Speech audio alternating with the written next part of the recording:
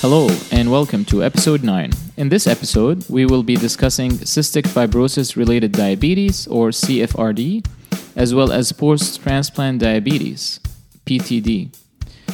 You can expect 1 or 2 questions on these topics on the exam. And for our exam scenario today, which one of the following statements is false? Statement 1, screening for CFRD should begin at age 10. Statement 2 is oral glucose tolerance test is the gold standard to screen for both CFRD as well as PTD. Statement 3, insulin treatment in CFRD has no effect on lung function. And statement 4, screening for complications of CRD should begin 5 years after the diagnosis of diabetes. And the wrong statement here is insulin treatment in CFRD has no effect on lung function. Because in fact, early initiation of insulin in patients with cystic fibrosis-related diabetes has been shown to delay the progression of lung function. Screening in CFRD should indeed begin at age 10 in all patients, and oral glucose tolerance test is the gold standard in both CFRD and PTD. And 5 years after the diagnosis of CRD, we should start looking for diabetes complications. Okay, so CFRD happens in about 20% of adolescents with cystic fibrosis and approximately half of adult patients with cystic fibrosis. This is because of the inflammatory effect on the pancreatic beta cells, which eventually causes insulin deficiency. But also there is a component of insulin resistance, which is related to the inflammation and the continuous or recurrent steroid use that we see in a lot of these patients. The occurrence of CFRD is associated with worse lung disease, worse outcomes, worsened nutritional status, and a higher mortality.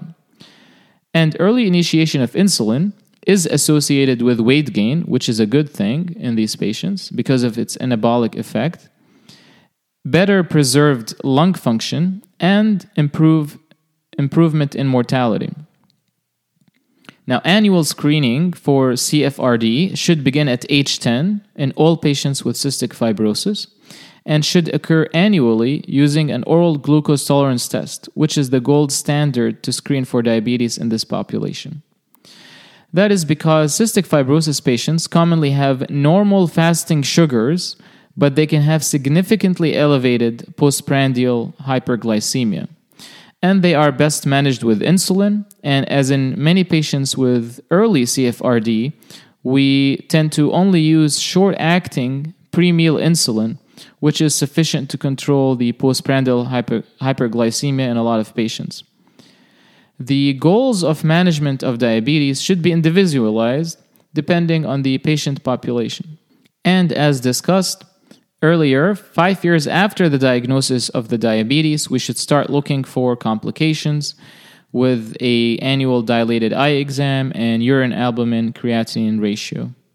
Now, for post-transplant diabetes, we know that hyperglycemia is very common during the early post-transplant period, with about 90% of kidney allograft recipients exhibiting hyperglycemia in the first few weeks.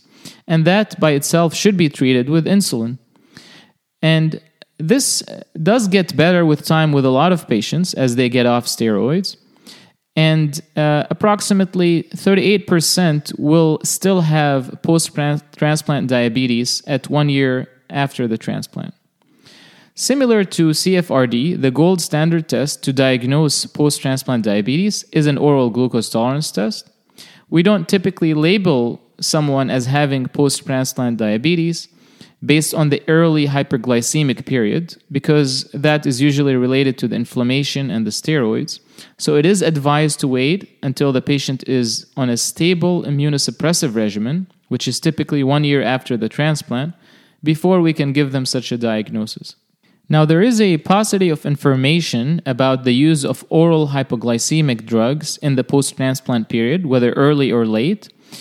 So insulin is still the preferred method of treatment. There is a small amount of data. For example, metformin, we know that it's relatively safe to use after kidney transplant, and so is pioglitazone. However, they are rarely used in clinical practice. Now, this concludes today's short episode. In the next episode, we will be discussing gestational diabetes and goals. Thank you for listening.